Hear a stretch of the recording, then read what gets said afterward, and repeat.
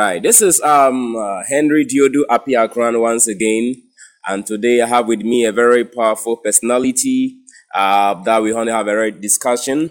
And before we start our discussion, we want to know who he is and what he stands for. Can we know who you are? Sure. My name is Rick McKinney. I live in the United States. I've been in the ministry for all of my life, over 50 years, and love Jesus with all my heart. And I'm here to talk about him today. Wow, Mr. Rick. Right, Mr. Rick. Which part of USA are you living? We live in Kentucky, which is in the southern Midwest, very near Tennessee. All right. So meaning that you are a Christian believer, right? Absolutely. You believe in Christ Jesus as your Lord and your personal Savior. Absolutely.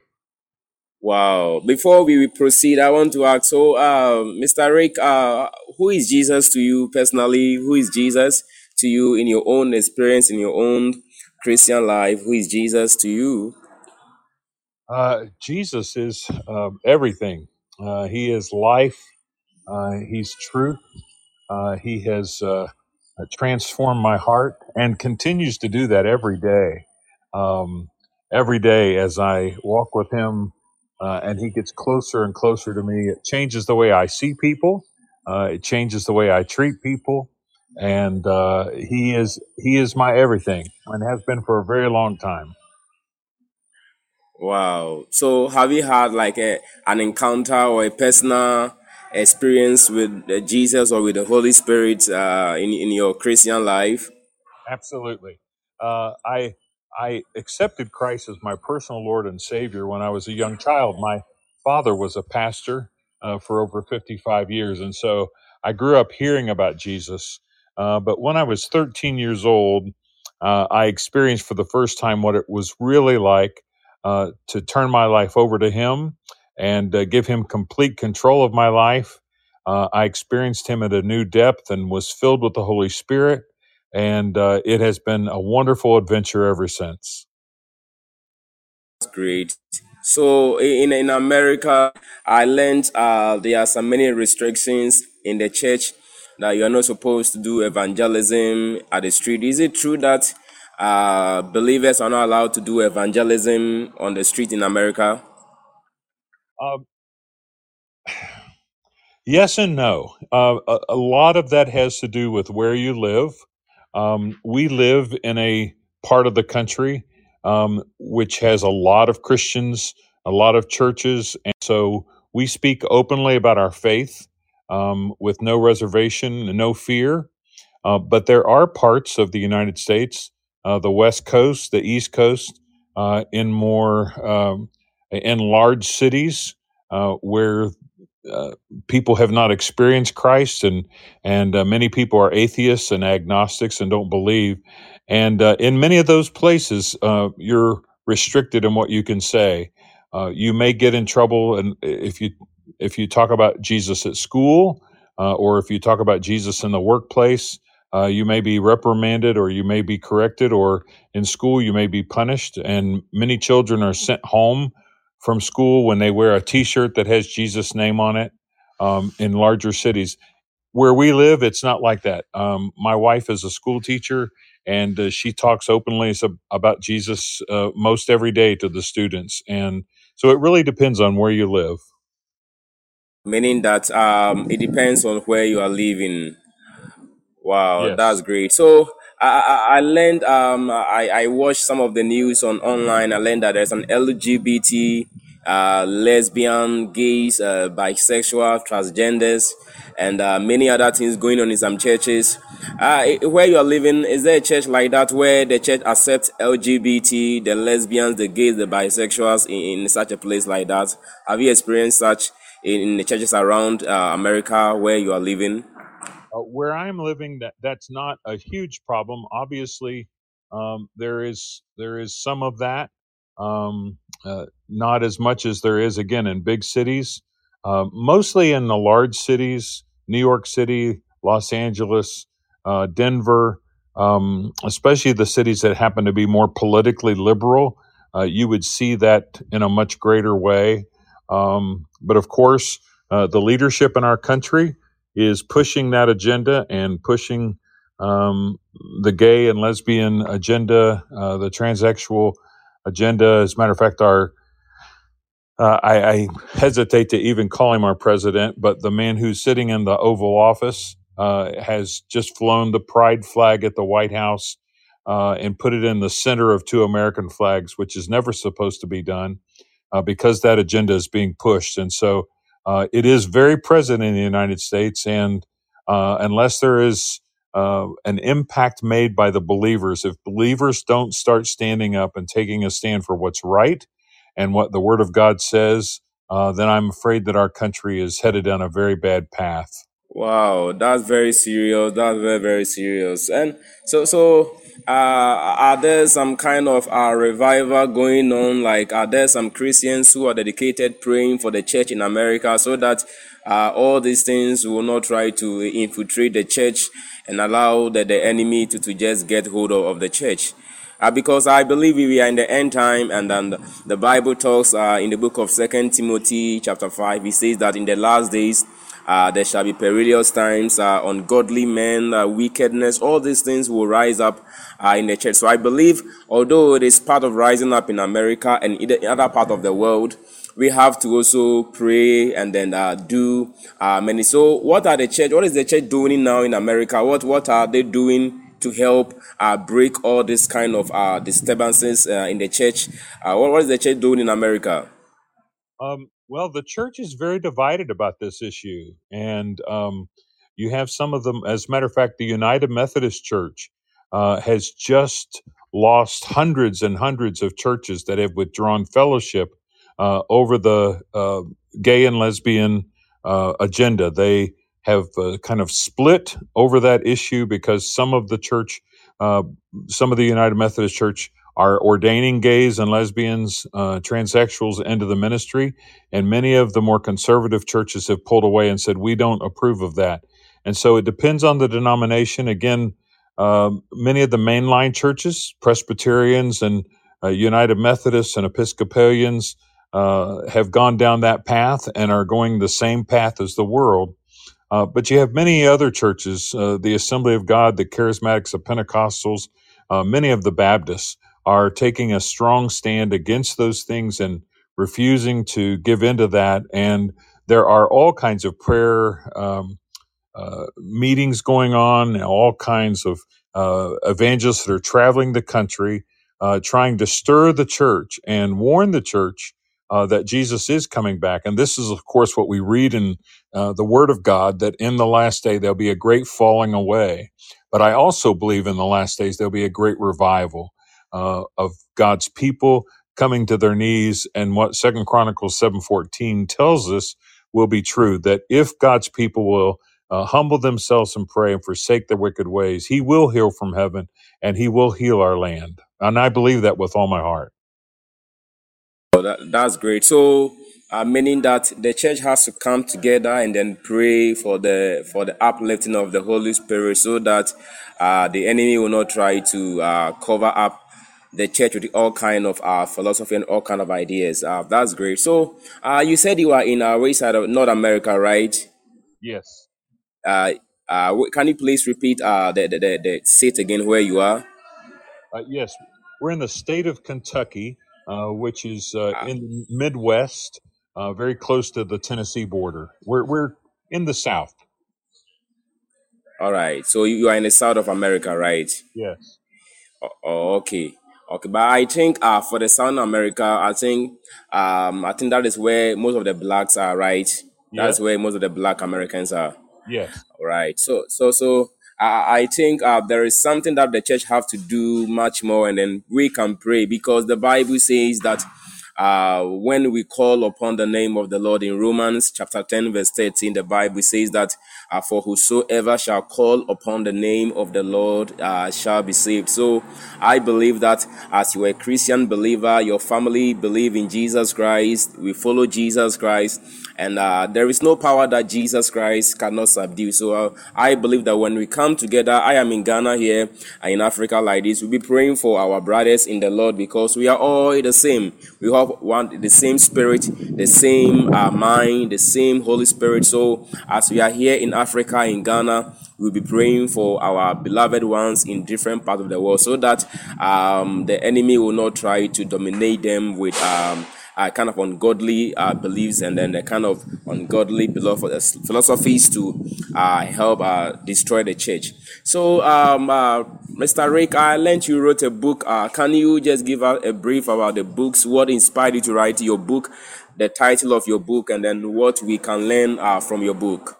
Okay. Our book is called And So We Walked. And in 2006, my wife and I were traveling around America preaching and singing and holding revival meetings. And we were preaching about reclaiming America. So I'm glad you asked the questions that you did about our country. And we believe that God wants to take back America and be the first place in our country like he was when our country was founded. And so we felt like God was saying to us, it was a promise out of Joshua chapter 1 that every place you put the sole of your foot, you can claim for him. And so God spoke to me and said, do you believe that? And I said, yes, I do. He said, do you believe that means you? And I said, yes, I do. And he said, what do you want to claim? And I said, our country.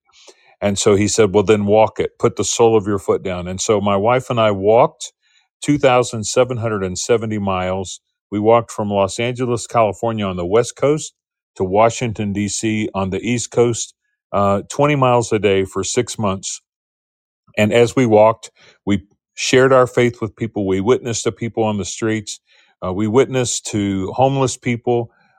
We walked through inner cities. We bought meals for people who were living under bridges. We shared Jesus with them. We prayed hundreds and hundreds of times for people all across the United States. And we wrote this book to talk about that walk. And it's a very encouraging, inspiring book.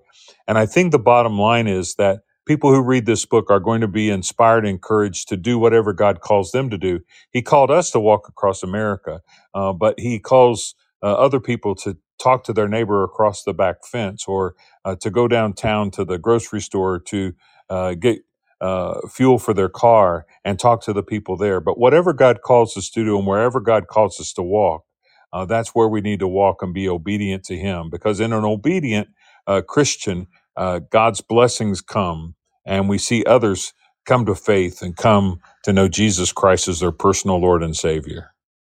That's great of you. So, so meaning that the book talks about being obedient to the call of God, and then walking in the light of the gospel. I went through. I read a sample on my Kindle version. I've not read through all, but I click on the sample on my Kindle version, and I thought it's a fiction book. You wrote in a fictional form, right?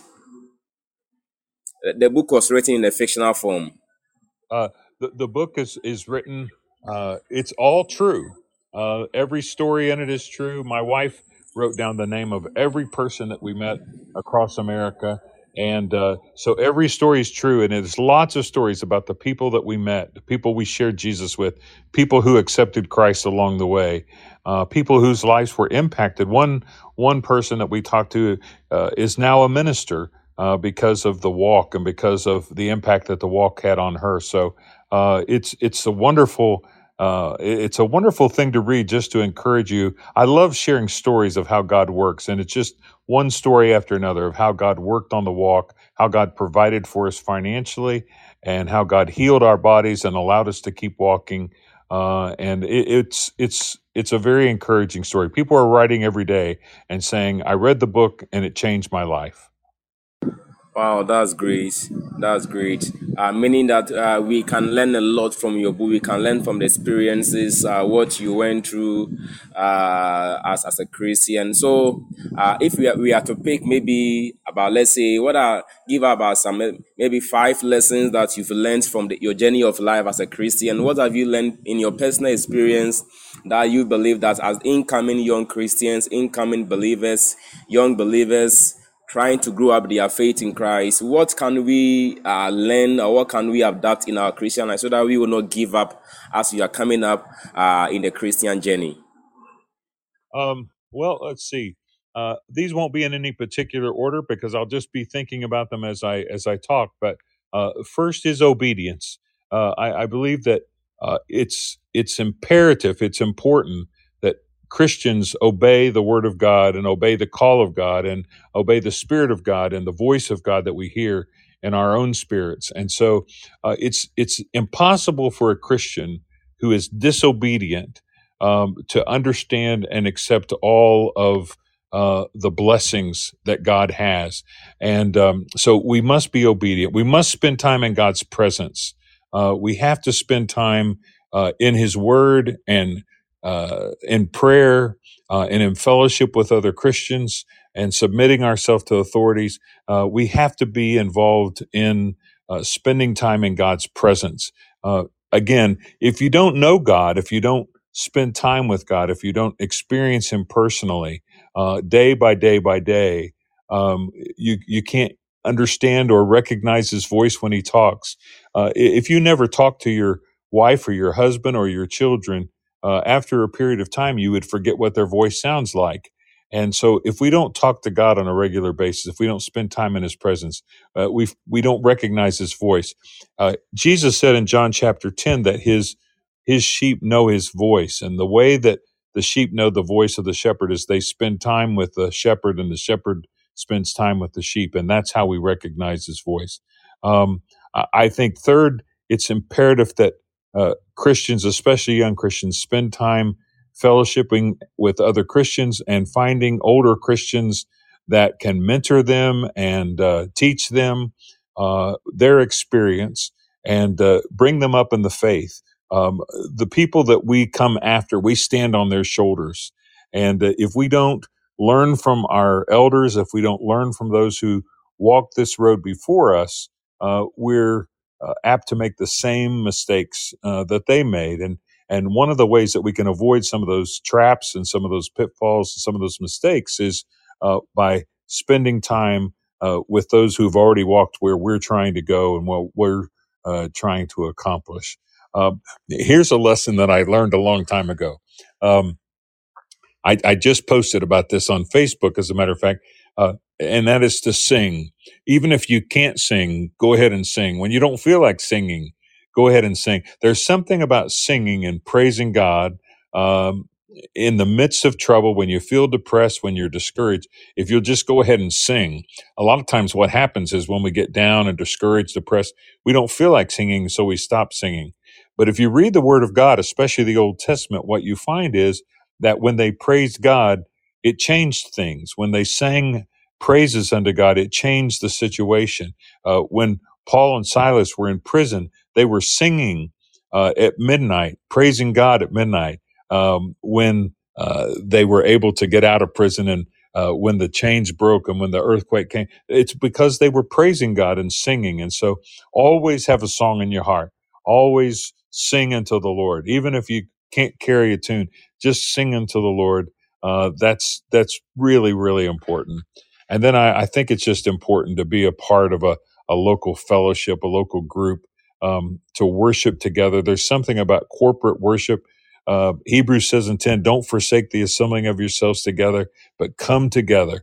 And I think in the coming together, and we can do that lots of different ways. You and I are doing that right now over a telephone call across an ocean on 2 separate continents, but we are brothers in the Lord. We love the same Jesus. We are part of the same body.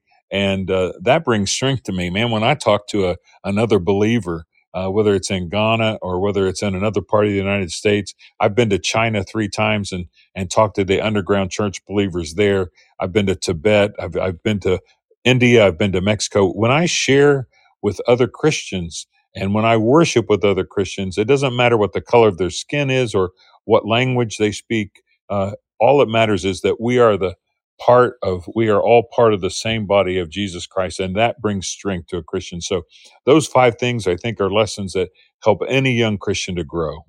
I really learned from you today. You must be obedient, submit your authority, fellowship with the Lord, join a local church. You said a lot. I really learned from you from today. But you said something, we should submit your authority. And what is happening now in America, that the authority is saying that we should accept all this kind of lesbianism, all those things. So as a Christian, where you find yourself in a place where the authority over you is giving an order that challenges the word of God. So what must you do as a Christian if the authority over you, maybe your parents, maybe your loved ones or your family members are trying to say something to you, but that thing goes against the word of God? What are you to do as a Christian in that situation? Well, I think first is prayer. There's nothing that can break the barriers down and break the bonds and the chains and bring about as much result as prayer. We can't do in our own power and our own strength what needs to be done in this world, whether it's witnessing or sharing or dealing with family and friends or even with the government and those that are against Christianity. We can't do that in our own power and our own strength. The word of God says, not by might, not by power, but by my spirit, says the Lord. And that happens when we pray and when we seek God and when we come before Him. So the first thing is to pray. Second thing is to always be loving, to always be kind, to always be like Jesus was. We don't have to approve of what people do. We don't have to approve of their lifestyle. But I think we are under an obligation as Christians to always love. Love conquers all things. And it's amazing to me that many times when we were walking across America, there were people who would, at first, they would try to be mean. They would try to be hateful toward us. They didn't like what we were doing, but we would just love on them, and we would just be sweet and be nice and be kind.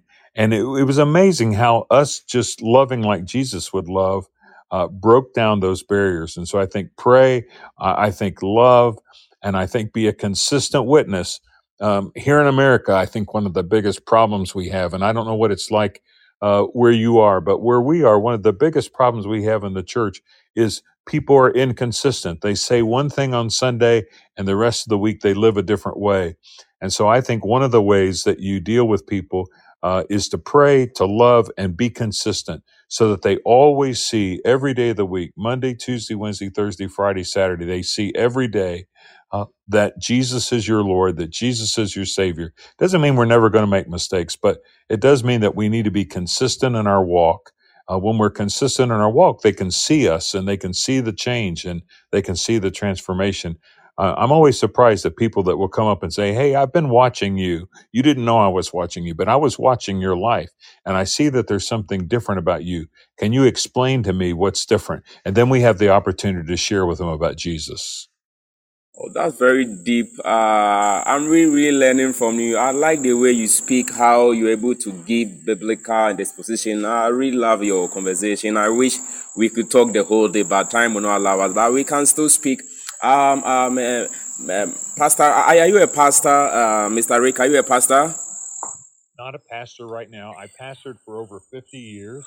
I'm 67 years old, and I'm teaching at a university just a few miles from my home. I teach Old Testament, New Testament, and church history to college students, which I absolutely love. And we're very active in our church here in our area. And I'm not pastoring right now, but it's the first time in 50 years that I'm not. My dad pastored for 55 years. And so together, my dad and I had over 100 years of experience in pastoring churches. Wow, because the answers you are giving me, they are very real, they are very true, they are very biblical, and it goes with the word of God. We must be Christ-like. We must be praying, have time with the Word of God. I really love your answers, and I think I have done several discussion with different men of God, but your discussion is very, very, very, very deep and very, very inspiring.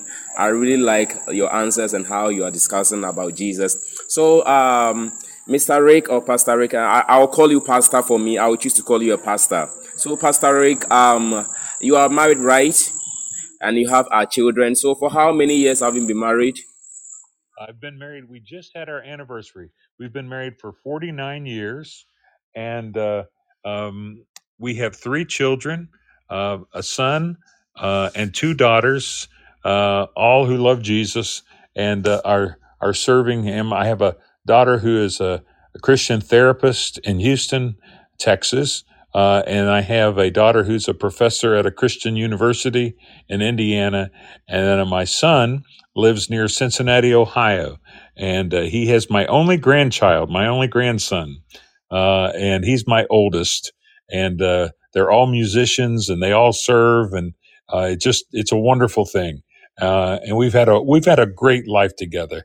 My wife loves Jesus, and she walked across America with me every step of the way. And she's committed to Him. Matter of fact, we've been helping our church at Vacation Bible School together this week. She's been leading the music, and I've been serving the snacks. And so we aren't retired from the ministry. We're still serving the Lord every day.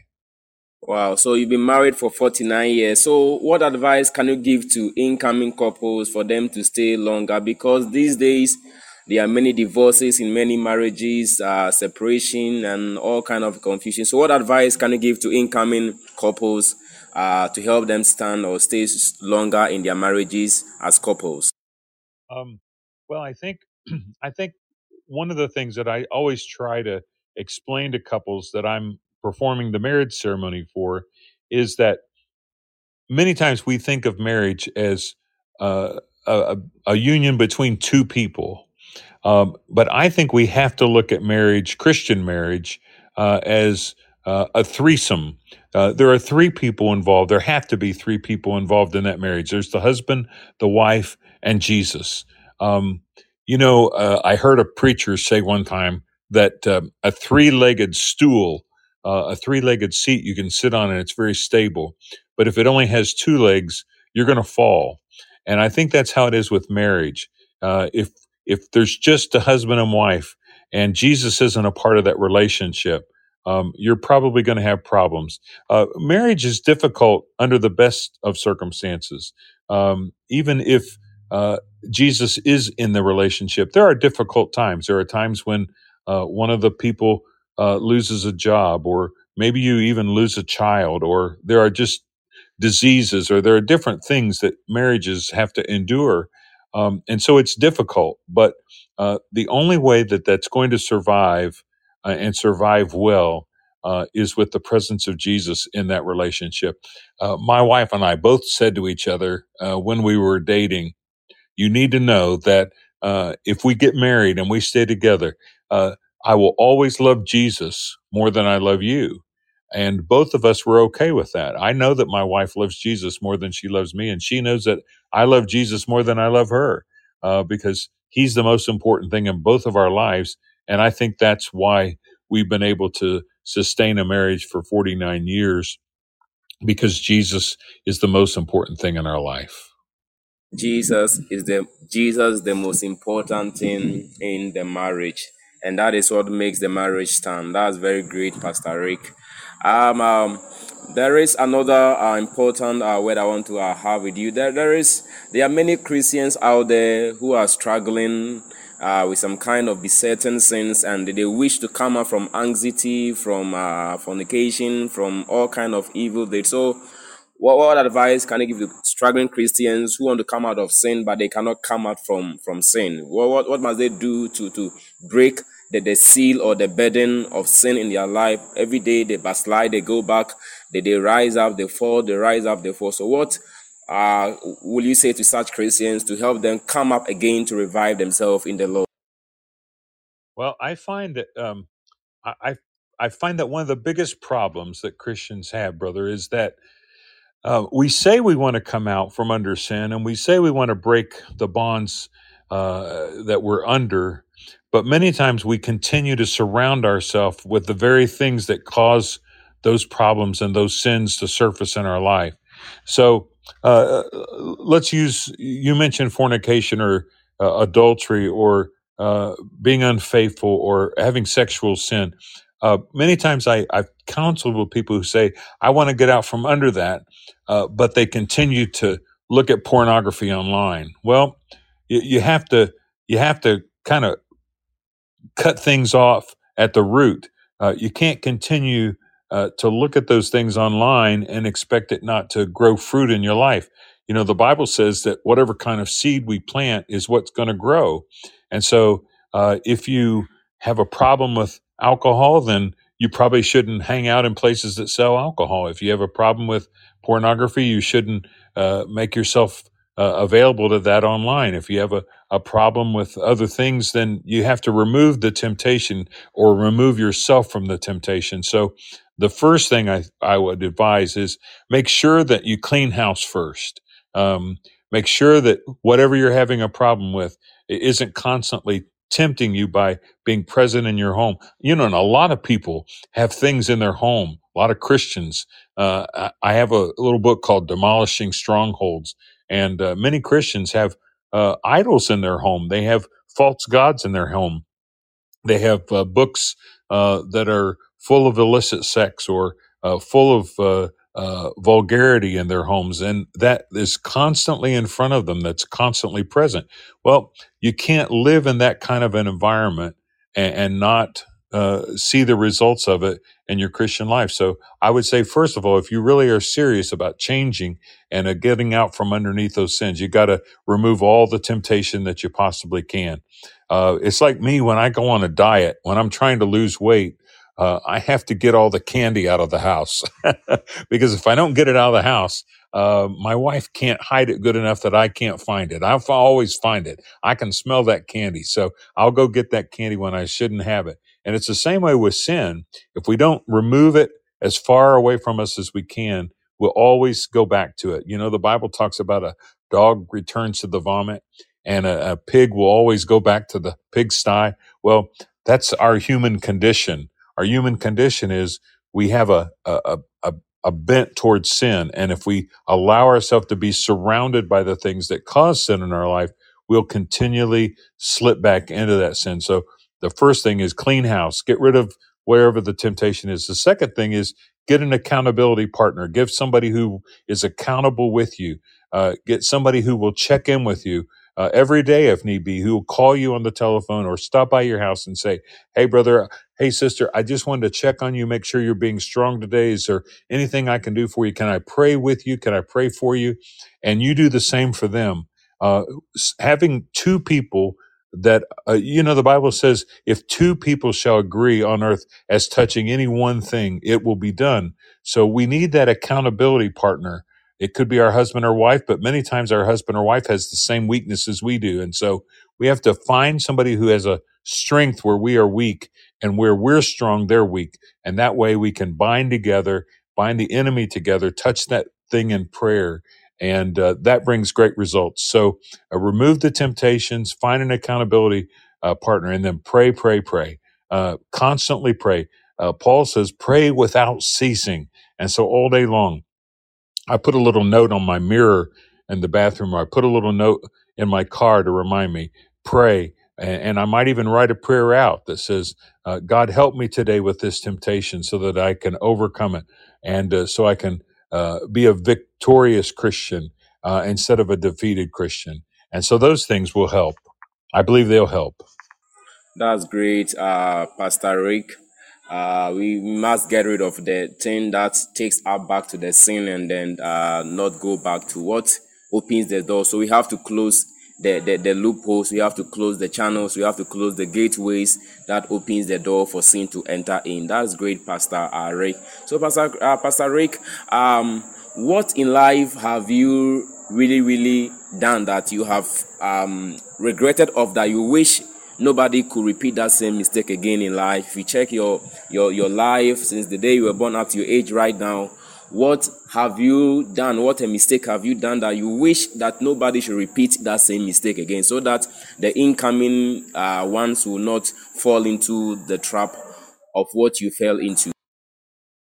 Um, I think probably for me, uh, I always have I've always had a struggle um, with wanting people to approve of me or to like me, and so I've had a tendency in my life sometimes if I knew somebody didn't like me or if I knew somebody didn't approve of me, I wouldn't always work real hard at that relationship. And I think over the years, I've probably missed some really great relationships that I could have had. But because I knew there was an issue or I knew there was a problem, it may not have been anything I did or even that they did, but I knew there was some sort of friction. I knew there was some sort of problem. And so maybe I just walked away from that situation or didn't make a real effort to make that relationship as good as it could have been. You know, I believe with all my heart, brother, that God puts people in our life for a purpose and a reason. I think there are divine appointments in our life, and I believe that God wants us to have the relationships with the people that He brings into our life. And so we have to work hard at that. And so as I look back over my life, I think there were probably several times when I had the opportunity to have really great relationships with somebody who probably could have helped me be a better Christian and walk closer to the Lord. But I kind of neglected that relationship and I shouldn't have done that. So I think that's one of the regrets I've had. All right. So meaning that, right. So, okay. Then I think we have to move to the next section. You at least you've lived this earth for some quiet long years for now, and what have you really learned as in your own personal life experience? What you wish you can teach the younger generations? What you have learned in life that you think it can help others in your experiences, how you became who you are today, and what the incoming youth or the incoming generation should do to become successful, as we all know, in the Lord. So, what life lesson can you give to our younger generation or the incoming generation, those hearing us, so that they can also learn something from you personally? Okay. Um, well, as you were asking that question, the verse came to me where um, the Pharisees and Sadducees came to Jesus and they said, "What's the greatest commandment?" And Jesus replied by saying, "Love the Lord your God with all your mind, with all your heart, with all your soul, with all your strength." Um, and if I teach anything to younger Christians, I want to teach them that loving the Lord with our whole heart and our whole mind, or all of our strength, is the most important thing they can do. Because if we do that, everything else falls into place. If we do that, then we'll hear God speak. If we do that, we'll obey what God tells us to do. If we do that, then we'll end up walking where He tells us to walk and going where He tells us to go and speaking where He tells us to speak. But it all hinges on loving Him with all of our heart. Jesus said in John 14:14, if you love me, keep my commandments. And so if you love Him with all your heart, you'll keep His commandments. If you love Him with all your heart, He'll work in your life. If you love Him with all your heart, He'll cause great things to happen in your life, and He'll use you in a great way. That's the greatest prayer that I have, brother. The greatest prayer that I have. I've said this many times. One day when I die, if they don't say anything else about me, I hope what they'll say is that this man walked with Jesus. This man knew Jesus. And so if we love Him with all our heart, what will be said about us after we're gone is, this man knew Jesus. You know, when the disciples were in the first few chapter of Acts, they were in all kinds of trouble. The apostles were in trouble for preaching about Jesus. And I was just reading this yesterday in Acts. And it says that the court observed Peter and John, and they said they knew they were unlearned and ignorant men, but they observed that they had been with Jesus. And if anybody can say anything about me, I hope one day they'll be able to say he's been with Jesus.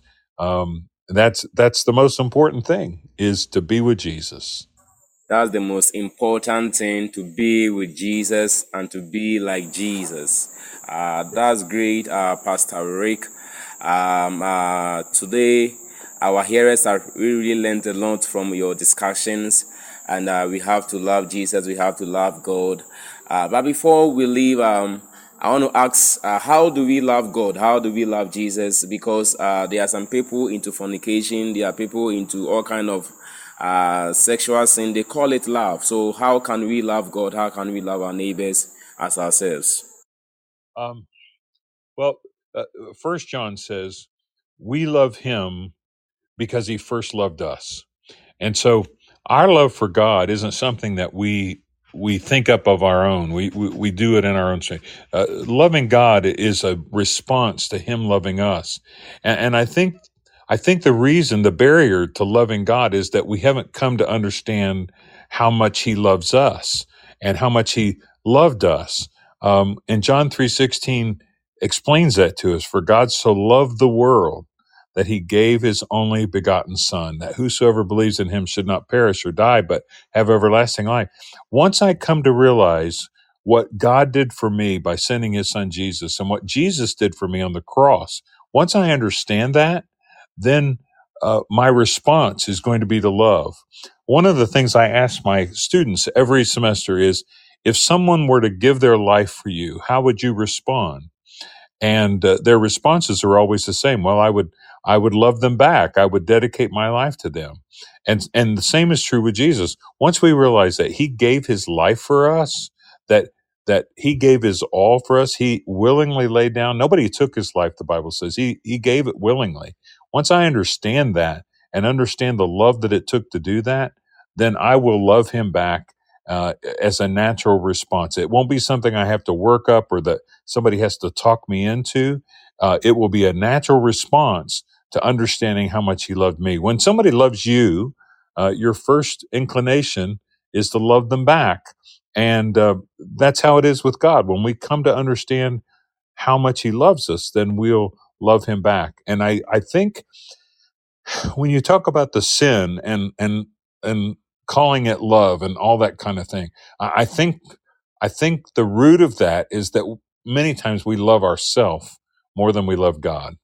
And we love ourselves because we think we can solve all of our issues and problems and satisfy all of our needs. But the truth is, true satisfaction in real life comes from Jesus.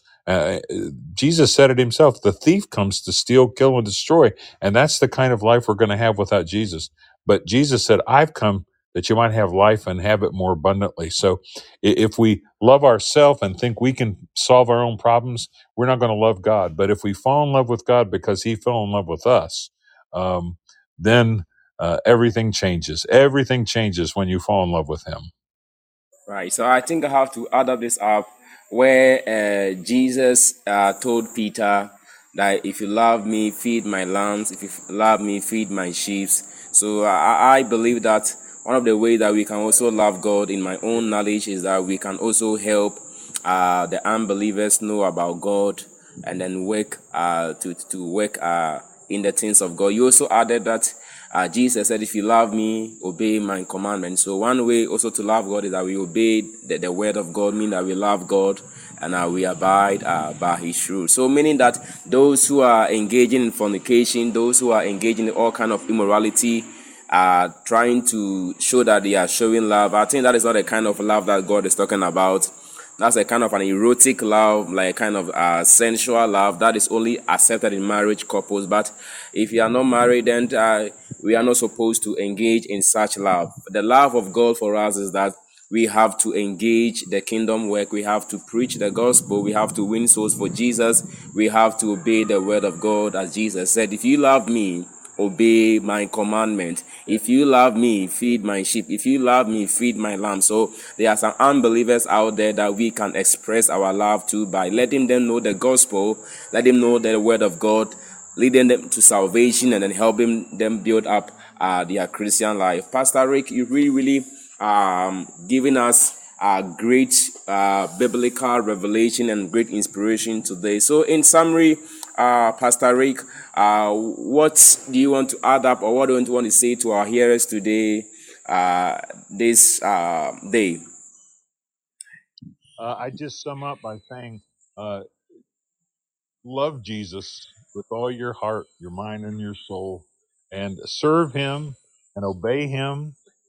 There's no better life than serving Him, no better life than following Jesus, no better life than being obedient. And if I had it to do all over again, I would do it the same way. I would love Him, and I would serve Him, and I would walk with Him all the days of my life. You know, long ago, probably 40 years ago, brother, there was a black artist, singer here in the United States, whose name was Andre Crouch, one of my very favorite gospel singers. And he had a song that said, "If heaven never was promised to me, I'd still serve Jesus." And I think that's true. We do have the promise of heaven, and it's going to be awesome. It's going to be great. But the truth is, even if heaven were never promised, the very best way to live your life is serving Jesus. And that's how I would sum up this whole discussion is that's the best life you can live, is a life serving Him. We must love Jesus. That is all that we can say today. Loving Jesus with all our hearts and with all our soul and with all our body. Hearers, as time goes on, we have more discussion with Pastor Rick Mini. As time goes on, we will end our conversation here. And he has written some books, and I think you have to check out the books and read them for you to build up in your Christian life. And then we are ending our session today. So, Pastor Rick, can you end it with our prayer for us? We are ending. Can you end it with our prayer for us today? Yes, absolutely. Lord, we come to you today and we just ask for your blessing upon this discussion. I pray that the people who hear it will be drawn closer to you. And Lord, I pray for this dear brother as he continues to get the word out, the word of God out. And Lord, I pray that people will be encouraged, that Christians will be built up and edified, that they will forsake their sin and follow you. And Lord, I believe that as they do that, they will become light and salt in this world, and that many people will come to follow Jesus. We pray for that. We pray for your richest blessings upon this ministry. In Jesus' name, amen. Amen, amen, amen. Right. That is it, hearers. That was from Pastor Rick today. And this is your host, Henry Duodu Appiahkorang, the author of over 70 books. And then I had with me Pastor Rick Mini, who have also written several books and books as well. Check them. So where can we get your book? Amazon.com. The book is called And So We Walked. And it'll show up if you just put that in, or Rick and Jane McKinney. That's my wife. That'll help. Or you can go to our website, rickandjanemckinney.com, and you'll see pictures of places we've been and all kinds of stories. And I have blogs there and lots of information that people might enjoy. rickandjanemckinney.com. Rick and Jenny mini.com. Right. So here, that is the book. I myself will go out there and then search. I have the sample on my Kindle. I'll go to and also buy the book as well and read it as well. And then I believe it's going to bless our life in Jesus Christ's name. So hearers, as time goes on, we will have more discussion with Pastor Rick. I call him Pastor because the answers he gave out today should come from a man of God who knows the word of God. So as time goes on, we'll hear more from us. See you and God